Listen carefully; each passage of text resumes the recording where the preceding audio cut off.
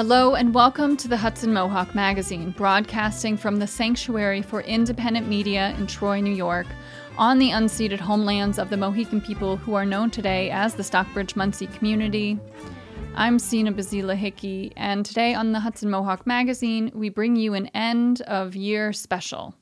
In this episode, we will highlight Megan Morrone, a Hudson Mohawk Magazine producer, poet, teacher, activist, and so much more. Megan died this year, and we would like to celebrate her life and her work at the Sanctuary by replaying some of her stories. We begin by hearing from Megan Morrone about her Troy Poem Project. Then she is interviewed about her work with local climate activist group Extinction Rebellion.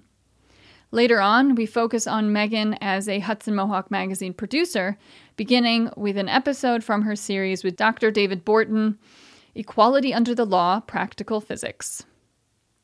After that, she turns to education and speaks with a local teacher who attended and helped form the Capital Region Institute for Human Rights. After that, we end with one of Megan's poetry interviews, and in this interview, she spoke with Avery Stemple. These are just 5 stories about Megan Morrone. She has an extensive archive on our website, mediasanctuary.org, where you can really appreciate her intelligence, passion, humor, and dedication. In this first story, Erin Pedinati interviewed Megan Morrone about her Troy Poem Project. She was well known for this poetry project and for sitting at markets with her typewriter, on which she would write poems for passers-by. I'm Erin Pedinati, and today I'm interviewing Megan Morrone, the core creative contributor to the Troy Poem Project, about the aesthetic significance of analog media in a digital age. The Poem Project is a community art endeavor that occurs on a bi-weekly basis in the summer months at the Troy Flea Market and intermittently at festivals and other public gatherings throughout the colder months of the year. It involves Megan sitting with an old-fashioned analog typewriter at a portable desk beside the Hudson River and writing poems on brown recycled paper about whatever topic people request. Megan, thanks for taking the time for this interview. It's nice to be talking with you. Great to be talking to you. So to start out, can you tell us a bit about the different types of poems that people have requested?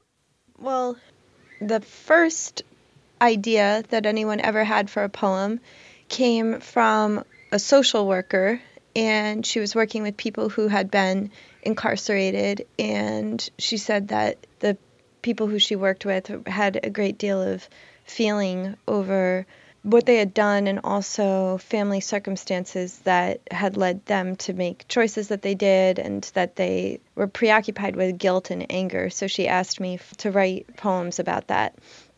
Over the years, I would say that people have asked me to write about friendship, really specific people in their lives, which is actually kind of tough because I don't know the people who they want me to write about. But then it leads to a really great discussion about people describing the people in their lives who they love, and then we construct a poem together. So it really becomes a dialogue. But I would say some of the more interesting requests would be that people have asked me to write about ladders to other realms of consciousness, the sturgeon in the Hudson River, their relationships, their feelings of hope or guilt and shame. So it's really nice because you bypass superficial dialogue with people and go straight to things that people are thinking about. So at one level, it seems clear that the reason you're using a typewriter to write your poems in public is the greater practicality of doing so in comparison to having to set up a printer. But at another level, this choice of medium clearly resonates with deeper issues, namely the fact that we're living through an era in which the means for producing and disseminating texts has recently shifted overwhelmingly to digital media. And this goes along with a pervasive sense that the ease and almost instantaneous speeds with which texts can be digitally copied and circulated has cheapened their value as physical artifacts in which material labor has been invested. So my question is your work in some ways a response to this larger technological and cultural situation? Is the fact that you're producing singular, perishable, analog copies of your poems meant to add something to their overall value as artifacts? Yeah, I'm not the first person to have the idea to sit with a typewriter and have dialogues with people about life. Many big cities have this, and what's really nice is that the actual typed poem becomes an artifact of the moment that you had with someone. So in order to write a poem about a person or for a person who you don't really know that well, you have to talk with that person for a while, and then you learn a significant amount about them, or you learn about the things that they love or that matter to them. And then once the poem's typed up, the poem becomes an actual physical memento of that conversation that you had. So yeah, I mean, it's the idea of making something that is meant to last. Analog is related to the word analogy. So analog media versus digital media has to do with the fact that analog media in general, whether you're talking about, printing or making music, it's supposed to be more of a media that is analogous to the realm of the earth. There isn't an abstraction. Like if you're talking about analog music, a vinyl record is considered analog because the threads on the record really mimic sound waves, and the sound waves that hug tightly to soil and earth and material reality. If you're talking about analog media in terms of a typewriter, it's a little different. There's the actual handwriting of thought. The typewriter is interesting because it's a machine that processes your thought, but that machine is hammering out letters and instantaneous printing of keys that you've depressed. So it is mechanical for sure, but it's also analog in the immediate crafting of some sort of object. Whereas the digital world is all about abstraction. I mean, the word digital is related to digit and the whole idea of things being abstracted into numerals. There are really wonderful things about writing in the digital world. Like in a Google document, it's nice to have the collaborative component where you have a whole bunch of different people working on a single document and you can actually see your revision history. So I think in terms of writing media, there is a place for the digital writing media. Does that mean that we have to keep going forward in linear time and never use a typewriter again? Obviously, I don't think so. And the typewriter also might slow you down because you have to actually think before you type about what you're typing because you don't have some of the benefits of automatic editing and things like that. And people just seem to like it. So you mentioned dialogue, and one of the oldest written works about media that theorizes about media for one of the first times in history is Plato's Phaedrus. And in it, Socrates expresses this concern that this relatively new technology of writing is actually fundamentally alienating because it takes people away from physical presence with each other. And he saw dialogue, the conversation of souls, people who are located in the same space with each other having a conversation as the best way to learn about people and to learn about the world. Do you think that what you're doing and what other people who are doing poem projects around the country are doing is to some extent, if not solving, at least addressing this problem, the ways that writing can be alienating by actually trying to connect to other people in dialogue when you're carrying it out?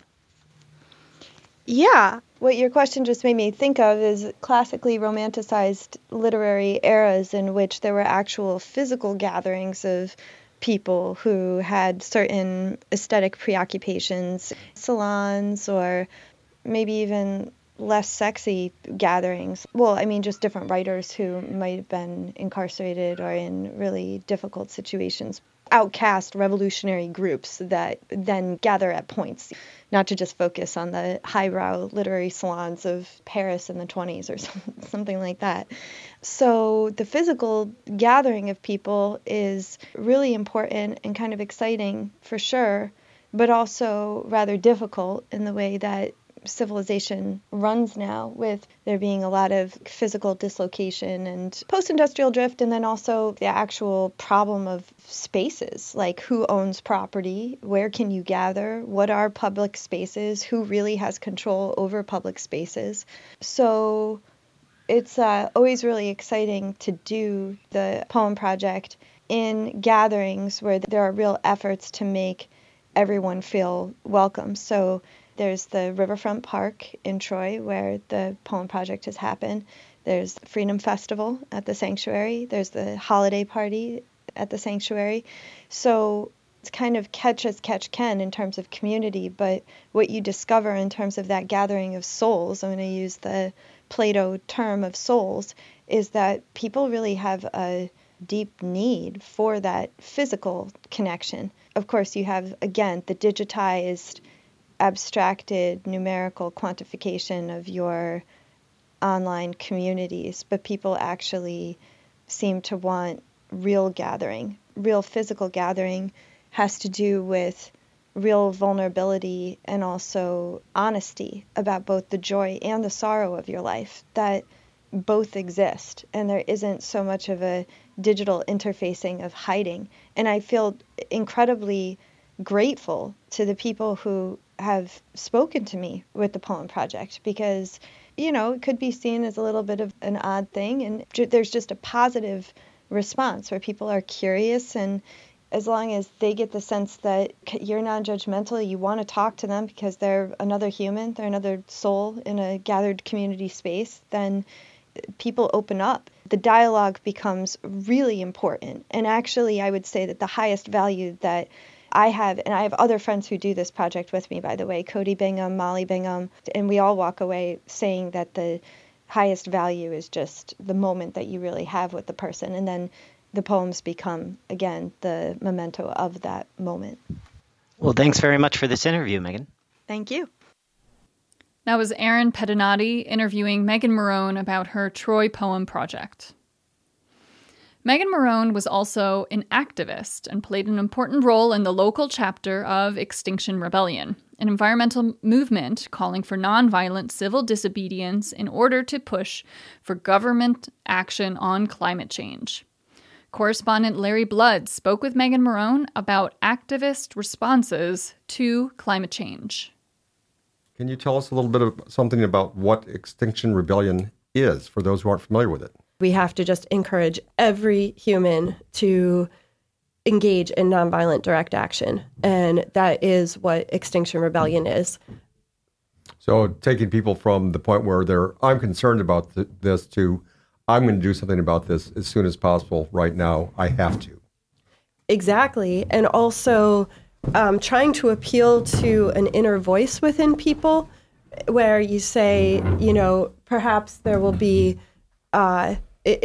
appealing to the inner voice within people who basically, when you hear a statistic like the Arctic is warming at twice the rate that people once thought, or you see the superstorms increasing everywhere, and then in conjunction with that, you see these insane decisions like building more pipelines to carry fracked gas into neighborhoods that have already been ravaged through time and history by policies that were racist, classist, you know, completely benefiting the powerful, that we're not going to, the point of Extinction Rebellion is to appeal to the voice within people that is actually what you could consider the voice of reason, right? Living in a world like that is pretty insane. So as a movement, the whole point is to get rid of the denial, to be like, we do not want to engage in this denial in terms of the fact that we need immediate direct action and that this is a crisis. To quote Greta Thunberg,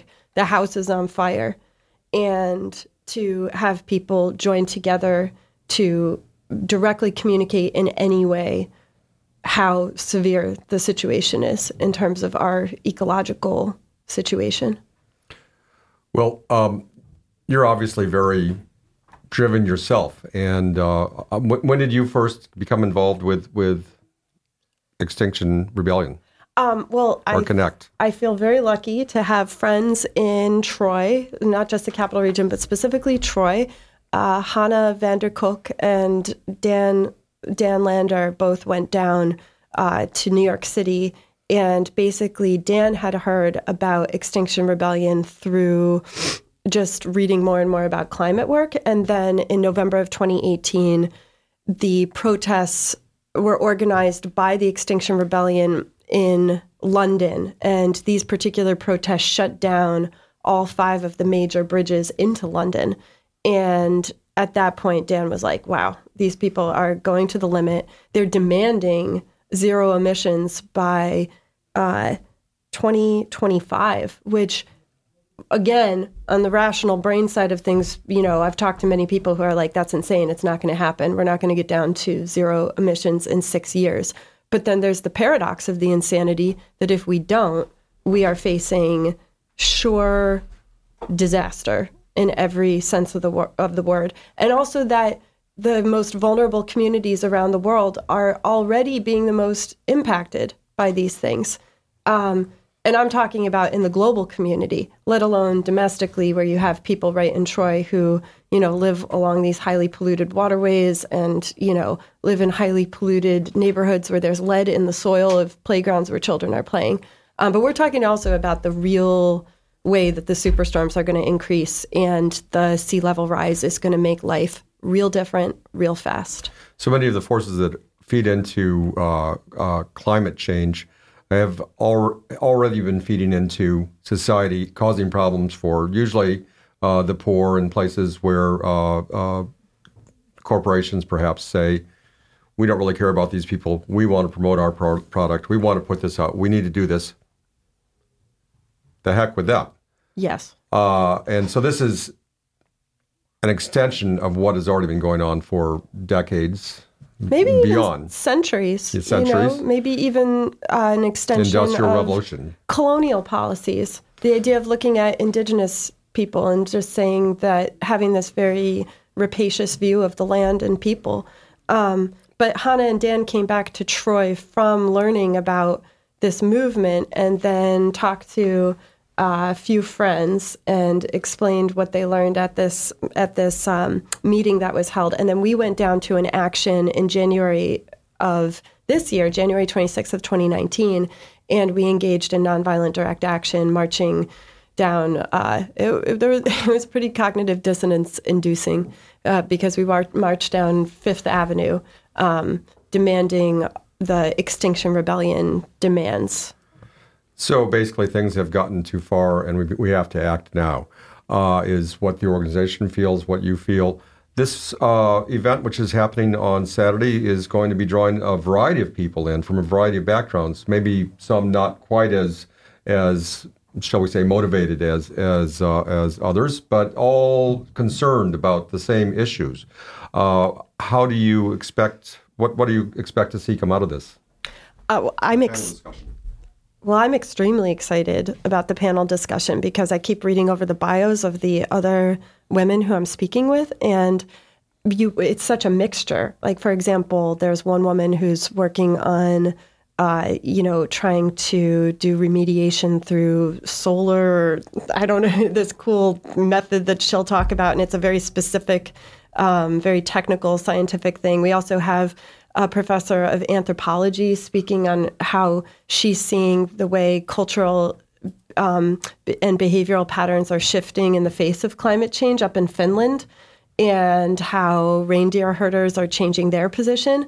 And I know Abby Kinchy from RPI speaking on her scientific research. I'm an English teacher and adjunct professor of English education, and so I never really thought that I would have years ago, I was always involved in politics with things like, trying to go to protests for Mumia Abu-Jamal to be released from prison and, Occupy Wall Street and bringing awareness to corporate issues and the way that there's just been this corporate oligarchy takeover of our country.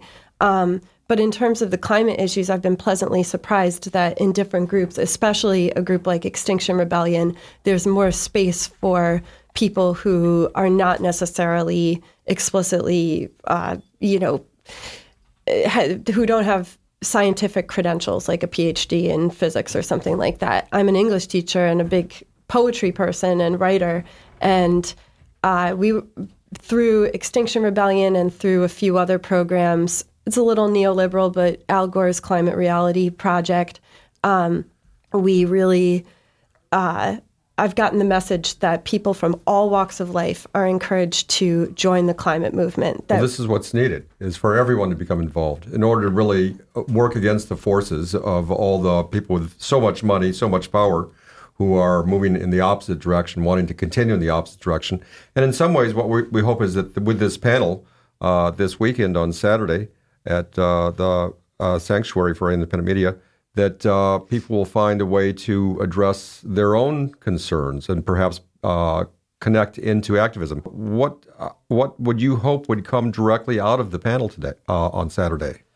I would hope that people would walk away with a sense of exactly what you just said, that all people are needed in this conversation. And even though from 4 to 6 on Saturday, these 5 or 6 women are speaking on particular issues and experiences and related to their life's work or activism, that ultimately everyone is needed in this movement. If you have eyes in your head and you have a sense of intuition, we all know that the current culture that we're inhabiting is not sustainable.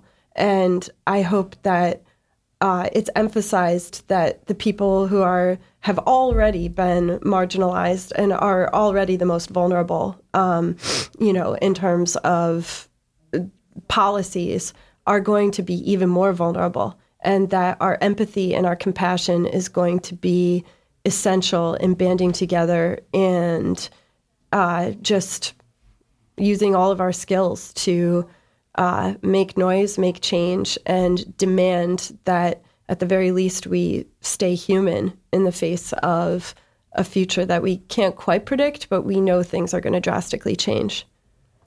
Megan, well, I want to encourage everyone to come down and for the panel. Again, it's this Saturday, 4 to 6 p.m. at the Sanctuary for Independent Media. More information at mediasanctuary.org. Megan, thank you very much for your time and your visit. Thank you very much, Larry. That was Larry Blood interviewing Megan Morone about her work in Extinction Rebellion. For those of you just tuning in, you're listening to the Hudson Mohawk Magazine on the Hudson Mohawk Radio Network on WOOCLP 105.3 FM Troy, WOOGLP 92.7 FM Troy, WOOSLP 98.9 FM Schenectady, and WOOALP 106.9 FM Albany. You can also hear us streaming online at mediasanctuary.org. This program comes from the Sanctuary for Independent Media in Troy, New York. If you like what you hear, you can support this program by telling a friend. Sharing is caring. Find today's stories and more at mediasanctuary.org. For the second half of this show, Megan Morone will switch to the other side of the microphone to be a correspondent rather than an interviewee. At Hudson Mohawk Magazine, Megan is best known for her series with Dr. David Borton called Equality Under the Law, Practical Physics. The series showcases their magical rapport. Hi, Dr. Borton. Megan, always good to talk with you. Great to talk with you, and great to play this on the Solaris. Well, it was so nice to have harp music on a quiet solar boat on the Hudson River. That was really special. Well, could you tell everyone what happened with the Solaris last weekend? So what the Solaris was doing in Waterford. What weekend was that? May 17th? The 18th, yeah. So what happened? So first, the Solaris was in Kingston, right? Right. Okay, so what happened? Well, then we brought it up from Kingston to Waterford. How was that sail from Kingston to Waterford? Were there any adventures or interesting moments? Well, it was the first time Solaris had been in a lock, and it went through the Federal Lock. And going up in a lock is more difficult than going down in a lock because of the way the water comes in. And so that was a first and an interesting adventure. And it was the maiden long voyage of that boat, because this is a 75-mile trip. Before that, it had only gone, 10, 20 miles at a time. And so this was a real test of the boat to make such a long trip. And when we got to Waterford, we had 2 days where we took people for rides on the canal and the Hudson River, and we actually took over 450 people for rides on the solar electric boat from Waterford. Could you repeat that number? 450 people. People lined up to get free rides on the boat. And at the end of all of it, somebody named Megan brought her harp on board, and we had music on the boat. Well, I feel so lucky that I was there both days. And before I forget, though, can you tell us some of the things that people said to you out of the 450 people? What were some of the comments that you heard about the boat, or what were some of the questions that people asked you? Most of the comments were that it was very quiet and very nice, and that some people got seasick on boats, but this one they didn't because it was so stable and cut through waves. And one woman was in a wheelchair, and she came on board and had a good time. Somebody else had a birthday, and they were on the boat for the part of their birthday. People just like a quiet, smooth-riding, 100% solar-powered boat. You know, did you feel, I kept asking you this when you were captaining. Did you and Harriet, your wife, just feel so proud? What's interesting is that I think in American culture, we're so used to bombastic triumph, like things that are loud and balloons and tons of fanfare. But this was, like you said, its first long voyage from Kingston to Waterford.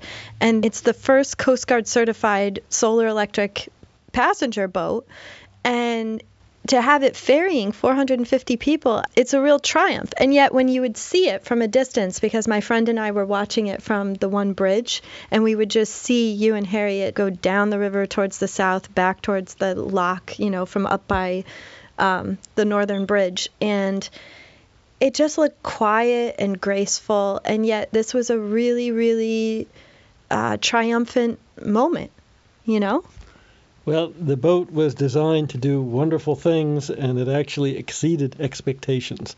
So that was quite nice. How did it exceed expectations? Just in terms of how many people came on it, or just in terms of the way that it's been running? It's the performance. Being a solar-only boat, how much sun is there? Well, there wasn't a whole lot of sun over the weekend, but the amount of sun was more than enough to provide the electricity that was required for the boat to run after having run all the way from Kingston in not very sunny weather. So it didn't have a lot of sun, and yet it ran beautifully. It really did. And the moment in which the harp was on board was so nice, because at that point there were less people on board too. It was great both ways. When the boat was, it was quiet, smooth, graceful, but I really appreciate having had the opportunity to play the harp, because it's a subtle instrument. And people would notice the difference between taking the boat along the wharf in Waterford, where there was amplified music and loudspeakers and people, and we went around the corner and we were on the river, and all of a sudden it was quiet. And the motor wasn't making a lot of noise, and so people noticed that all of a sudden it was quiet and you could talk, and it was just much more pleasant in the quiet. Definitely. It could also be an even sneakier boat. Detectives and, Sherlock Holmes types could use the Solaris to quietly sneak into a den of robbers or something. Well, that's a little dramatic, but yes. Just an idea, just a fiction idea. So anyway, speaking of navigation, though, it sounds like you have a couple of navigation stories that you wanted to discuss. Oh, well, we were talking about some people going to Canada. And when you go to Canada... Oh, I'm going to Canada this summer. Yeah, well, okay. So when you go to Canada, you don't buy gasoline by the gallon, you buy gasoline by the what? Do you know? You said liters, right? Yeah, liters. Okay. Okay, so that's the metric system. And there's a very interesting story about the conversion between metric systems and our English system, which is very old-fashioned. I had a student in my solar energy engineering class who told me at one point that they didn't need to know the conversion between pounds and kilograms. And when you're in an airplane, you buy fuel not by volume, not by gallons or liters, but you buy it by pounds and kilograms. And Why do you do that in the plane? Well, the airplane worries about weight, right? You can't overload the airplane or else it won't take off, or it'll have trouble landing. So the airplanes worry about the weight of people and baggage. So Gotcha. The fuel is weighed. Gotcha. Okay, so there's a story, it's a true story, about a 767, near the beginning of when those airplanes were flying, that was flying from Montreal, I believe, to Edmonton in the western part of Canada, so all the way across Canada. And to make a long story short, the weight of the fuel that was put on board was supposed to be 23,000 kilograms, and instead they put on 23,000 pounds. And a pound is about half as much as a kilogram. And so they actually got about halfway across Canada and ran out of fuel. And both engines flamed out because there was no fuel for them. And there was no fuel for the auxiliary power unit, which provides a little bit of power. It's the engine usually in the tail of the plane. So this plane had no fuel. It got near Winnipeg, and it turned out it didn't have enough glide to get to Winnipeg. So here it was, a dead stick 767 coasting down, and it was going to crash in Winnipeg. But they realized that there was an old Royal Canadian Air Force base that wasn't used called Gimli, and so they directed the plane to Gimli, and the plane was finally found Gimli, but it was too high. It would have, if they had dived the plane down to get to the ground, it would have been going too fast, and so the pilot, being skilled, did a side slip and slipped the airplane down to a low enough elevation so that it could actually land on this abandoned runway, and all the passengers were safe and sound. So that's pretty exciting. True story. So not quite like, what's the story of the man who landed in New York with the flock of geese that got into the Sully. So not quite like Sully. In other words, we can't really frame in that story the captain as being quite as heroic as Sully, right? Or can we? I guess it sounds like the pilot made a very graceful, intuitive, elegant, life-saving move at the end, but that pilot also miscalculated gallons and liters, or gallons and kilograms, right? Well, I'm not sure that it was the pilot's fault. There are engineers and people on the ground and other people that are supposed to do that. Yeah, we don't have to condemn the pilot. Right. Yeah. I'm going to say that the pilot that did this with the 767 in Canada was actually more skilled than Sully. Really? Because pilots are more or less trained to do ditching, which is landing in the water. And Sully did that very, very well. He did a great job. I'm not saying he didn't, fantastic flying. But this other guy was using his airplane as a glider and made a dead stick, meaning no power, landing on a solid landing strip. And so that's that's not something they trained for. And so that was pretty special. Wow. So they don't train for, what's it called again? A dead stick landing. A dead stick landing. And why do they call it that again? Well, because there's no power. You can't, add a little thrust to get to the runway, or you can't, slow down a little bit. You really just have to glide the airplane down to the right place. So moving from framing the pilot, and that's useful, the way that you just compared him to Sully, just so that we get a sense of what the two types of landings are about. But in terms of the entire story, how do you frame the entire story? Like if you're thinking about that RPI student of yours who didn't think that measurements were necessary, is this a story about the necessity of measurements, or the heroism of the pilot, or human folly, and people not thinking about things in multidimensional ways? All the above. D? Okay. Well, there's a movie about that. There's a movie about Sully, and there's a movie about this airplane that landed in Gimli, and they're both very good movies. That was just one of the many, many segments of Equality Under the Law, Practical Physics, a series in which Megan Morrone interviewed David Borton. And you can find more of these and hear more jokes and thoughts on climate change, solar boats, the tides, Lake Erie Canal. You can find all of that at mediasanctuary.org. Megan Morrone was a dedicated teacher, and in this next interview, she interviewed Kelly Weatherby, one of the teachers who formed the program Capital Region Institute for Human Rights.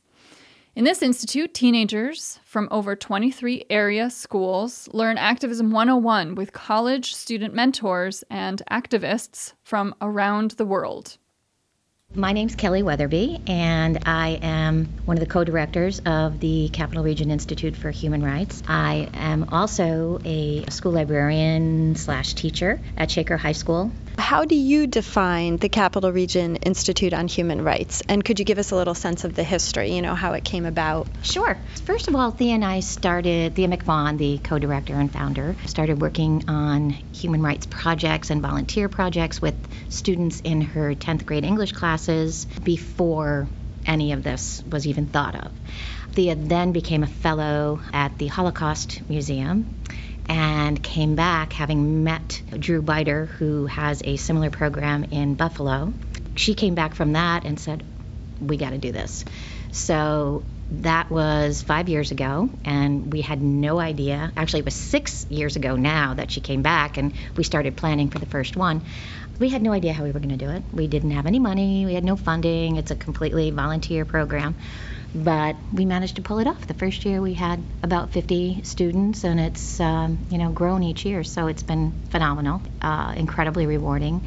The students who come have gone on to do amazing work. I've had students who formed someone from Emma Willard, Bethlehem, and Shaker got together, did a fundraiser for RISE, the immigrant center in Albany, and they did an evening where people from all different immigrant communities read poetry, provided food, did all kinds of sold crafts, and it was just an amazing night. It was a couple of $1,000s they raised. They did the entire thing on their own. We had another student from Shaker who heard about the poverty level at North Colony, which people don't think of as a district that has, high needs. But she found out that there was, I think at that point it was 20, I think it's up to 25 now, % of our students are in poverty. So her thought was, well, you know what? If they're in poverty, they're not reading books and they're not buying books. Their parents are probably getting them books. That's a luxury. So she decided to start a fundraiser. And she was the summer of her freshman year when she came. And she reached out to teachers. She went to our superintendent. He announced it at opening day, asked teachers to bring in books. By the time she graduated, she had 6,000 books that she'd put out into our community. Wow. So how did she do this? Where were they in the community? How could people access these 6,000 books? Well, she would connect with the administration and find out who was in need. And they would somehow, on a very discreet basis, be able to provide it to the children who were most in need. What was also interesting is she actually worked with our tech department, and they built bookshelves for some of the young students and families so that there would be a place for them to house their books within their homes. So that is so cool. Yeah, really cool.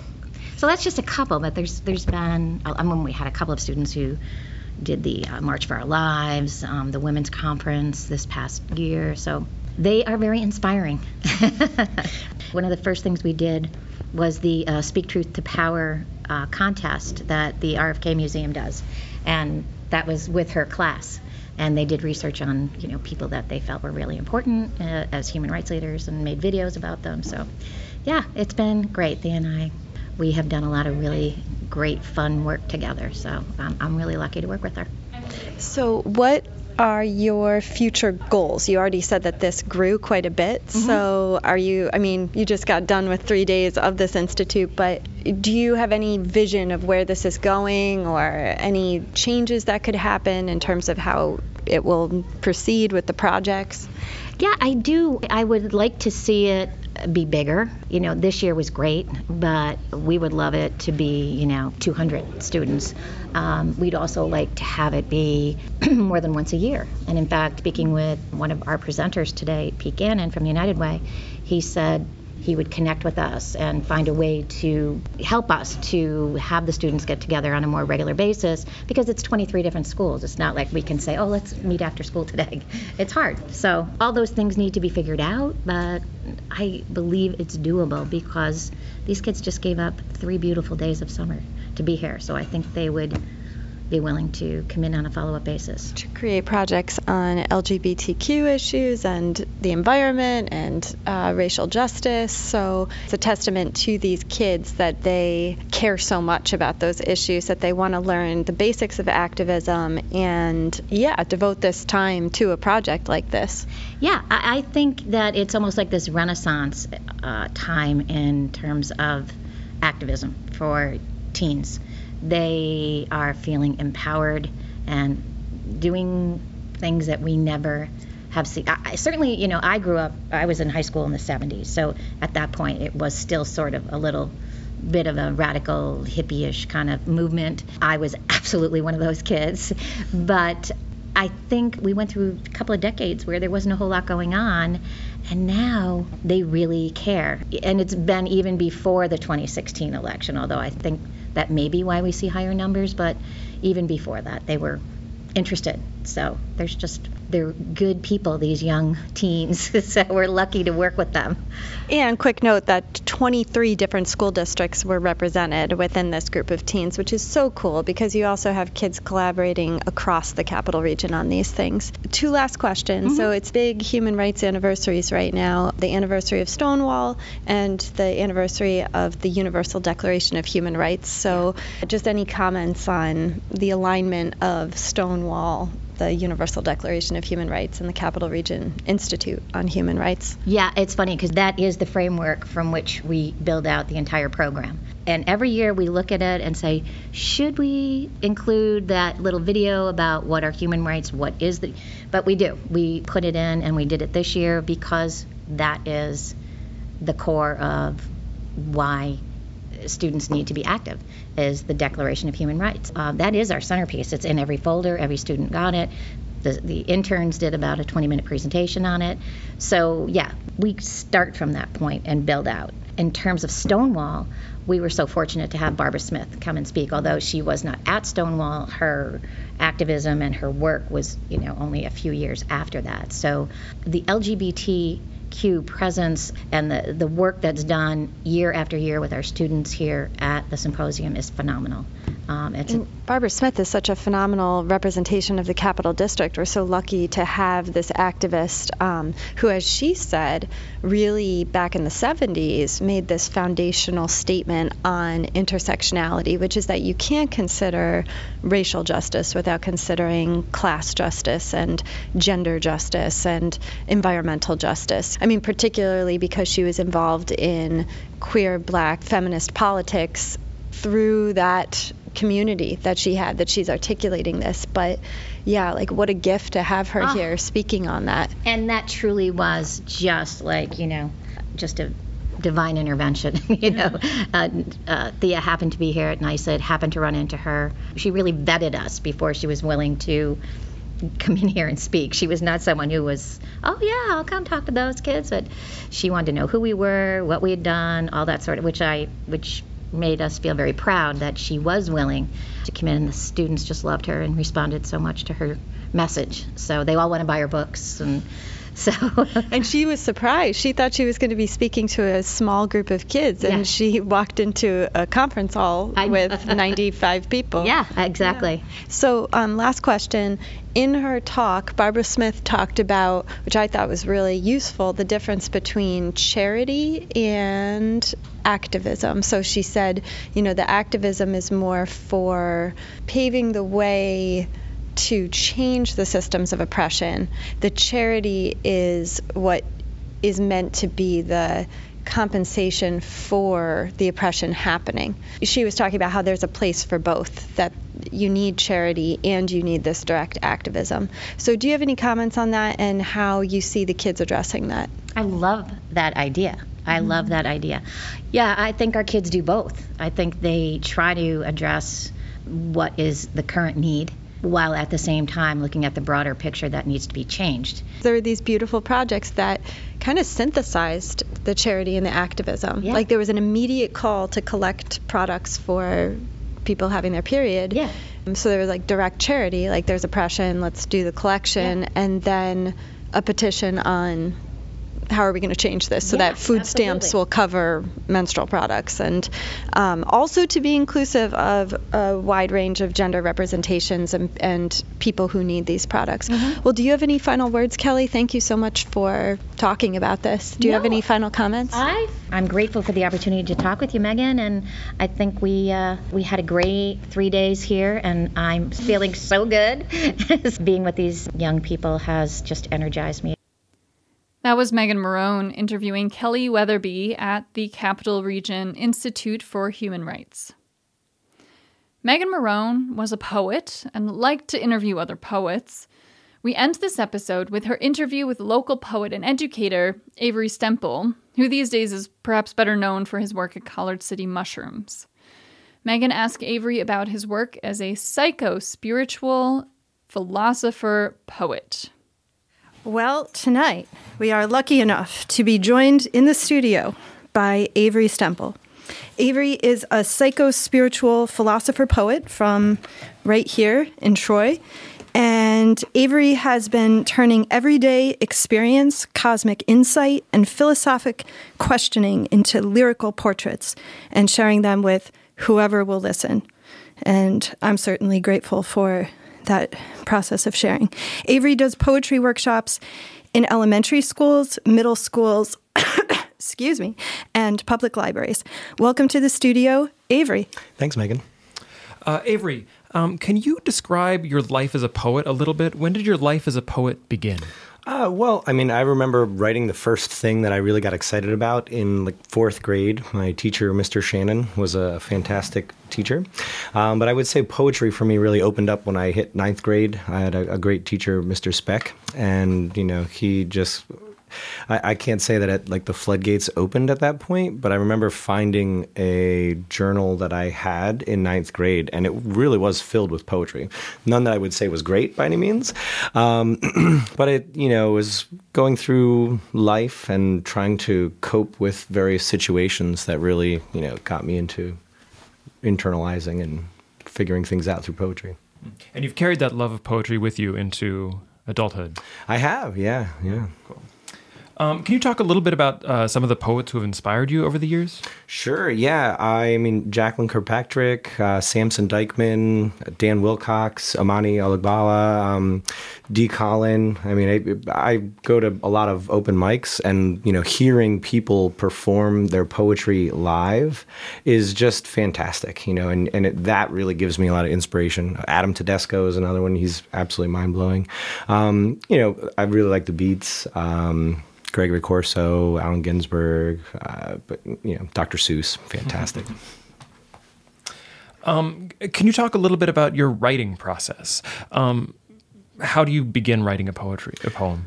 Well, I mean, it's about encountering life. When you get into a situation that you really are having trouble coping with or having trouble wrapping your head around. For me, I start writing things down, and it's usually after I look at whatever it was I've created that I get insight into how to deal with the situation that I'm in. So it is a very personal thing, and I would say my poetry really ultimately is for me. And some other people vibe with it, and yeah. So I was lucky enough to hear your performance at the Troy Poetry Mission at O'Brien's a few months ago. And that was just a pretty spectacular night in general with Dee Collin. And tell me again Shannon's last name, I'm sorry. Shoemaker, yeah. She's also fantastic. Yeah. And so, out of the poets there was, I shouldn't say that there wasn't a spiritual bent to anybody's else, but there is a more explicitly spiritual bent to your poetry. So can you describe how your spiritual life and interests overlap with your poetic work? And do you see yourself in tradition with other spiritually focused poets? I would say it doesn't really overlap. It is intertwined. It's one and the same. I grew up on a sawmill, and I kind of experienced nature very raw. And I have a lot of poetry about approaching nature and the things around us, our environment. And I think whenever you walk that threshold, you are inherently spiritual. I mean, if you're listening to the birds and you're looking at the trees, and there's mystery and magic all around us, and that's just I approach that. And there's also definitely an emphasis on helping others in your work. You seem to want to lend a hand to people, and one of your poems actually instructs people on how to behave. How to smile, and how to forge connections. So can you elaborate on why this aspect of your poetry has emerged?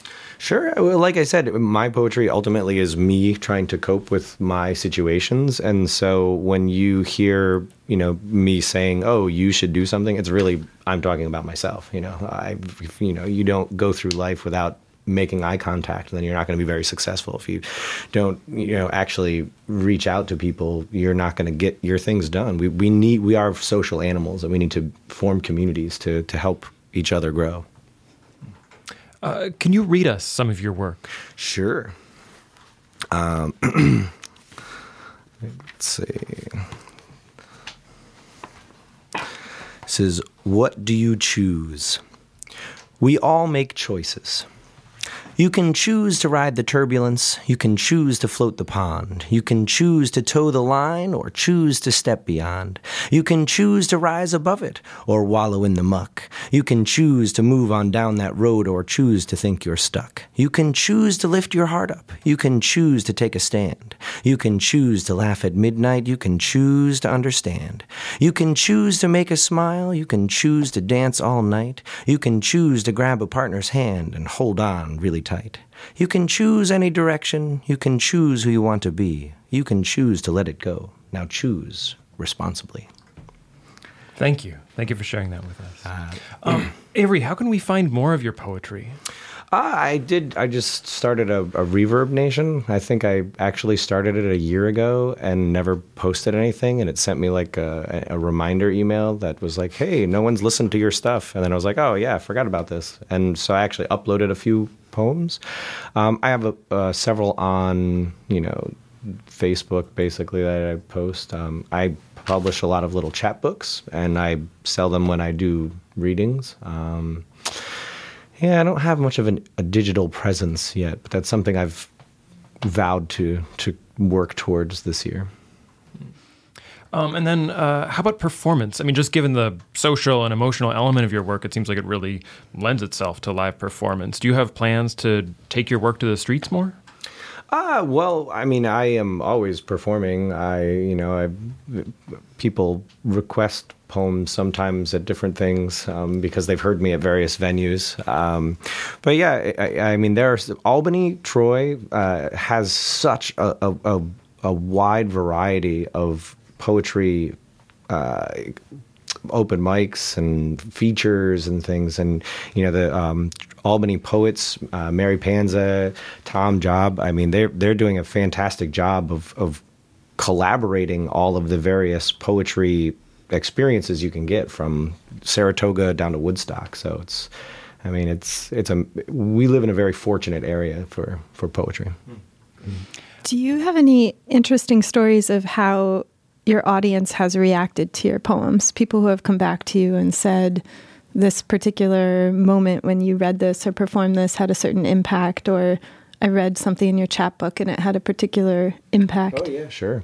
I performed a couple times down at Alex Gray's Chapel of Sacred Mirrors, and I did a whole 10-minute kind of breathing thing where I talked about breathing, and then I had a breathing meditation poem, and I had a lot of people come up to me afterwards and actually ask me for copies of the poem because they wanted to use it either, for themselves or for their kids as a way to help meditate or, I have that smile piece that you mentioned before. I mean, I like that one. People do respond well to that. And, it just lightens the room. You can see it in the room when people start to smile. It's pretty funny. I like to perform that. Is that one that you've used with kids? It seems like that would be a natural choice for the work that you do going into classrooms and spreading lessons on poetry. Yeah, and I have a couple that are very rhymey, kind of rappy, and I did a program in Schenectady Elementary School, and the teachers were introducing poetry, and here's this poet, and I get up and do this very rhymey piece, and they were like, oh my God, God, you just rapped. Did you know you were rapping? I'm like, well, it's a poem. I didn't have any beats. Yeah. and then so I got an email from the teacher saying, like, wow, you really blew their minds. They didn't realize that poetry could be, represented in so many different ways. So that was pretty cool. That's cool.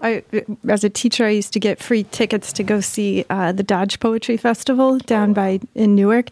And I think it was Yusuf Kumunyaka, and he was talking about how the sixth sense comes out in poetry, which is rhythm. So it sounds like you play with rhythm and rhyme to draw a connection between the poem, the person, and the audience, or you as the writer and the audience. Right. Yeah. Can you read us another work? Sure. How much time do we have? We have a couple minutes left. So this one's untitled. These are a lot of the pieces that because I chose shorter pieces to share, are kind of just reflections. So this is, listen to the trees whisper, listen to the river sing, listen to the birds call back and forth as they launch in the air and take wing. Listen to the groundhog shuffle, listen to the daisy bloom. There's so much in this life for you to experience if you only make the room. That was really cool to hear, especially after you talking about nature and your relationship to nature, undeveloped spaces. All right, I got one last one. So this is Finding the Groove. Do you think that the development of an individual consciousness occurs within a vacuum? Do you think you can grow without inspiring others to evolve? When the glow within you begins to brighten, you make others want to shine. When the music within you begins to pour out, the world around you sings. When the joy within you bubbles out and merry giggles, the rocks themselves laugh. Shine, sing, laugh, dance. Move to the rhythms you feel echoed in your steps. Move to the melodies you hear blown on the wind. Move to the songs that trickle with every creak, and know that we're all dancing along. Thank you. I think one last thing. Avery, do you have any words of advice for aspiring poets out there? Right. Yeah. Just if you see something and it inspires you, make sure you get it out, because the more you actually write and experiment with where words go and how they fit together, the more it makes sense.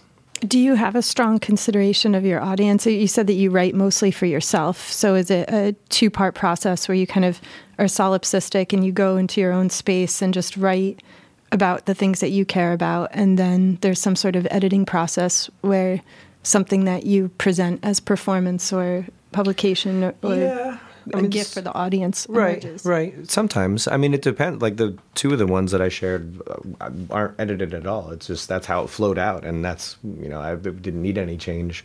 Obviously, some I have to perform. Like when I was doing slam poetry, you have to keep it within a certain time constraint, and so you had to get it under 3 minutes. So sometimes you have these restrictions that I've stopped doing that, though, because I'm like, I don't want to fit into guidelines.